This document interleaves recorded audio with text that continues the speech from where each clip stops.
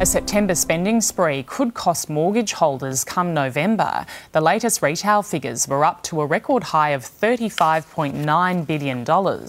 We splurged on the new iPhone, appliances, clothing and gardening equipment. It has economists upping the odds for a Melbourne Cup Day interest rate rise next week.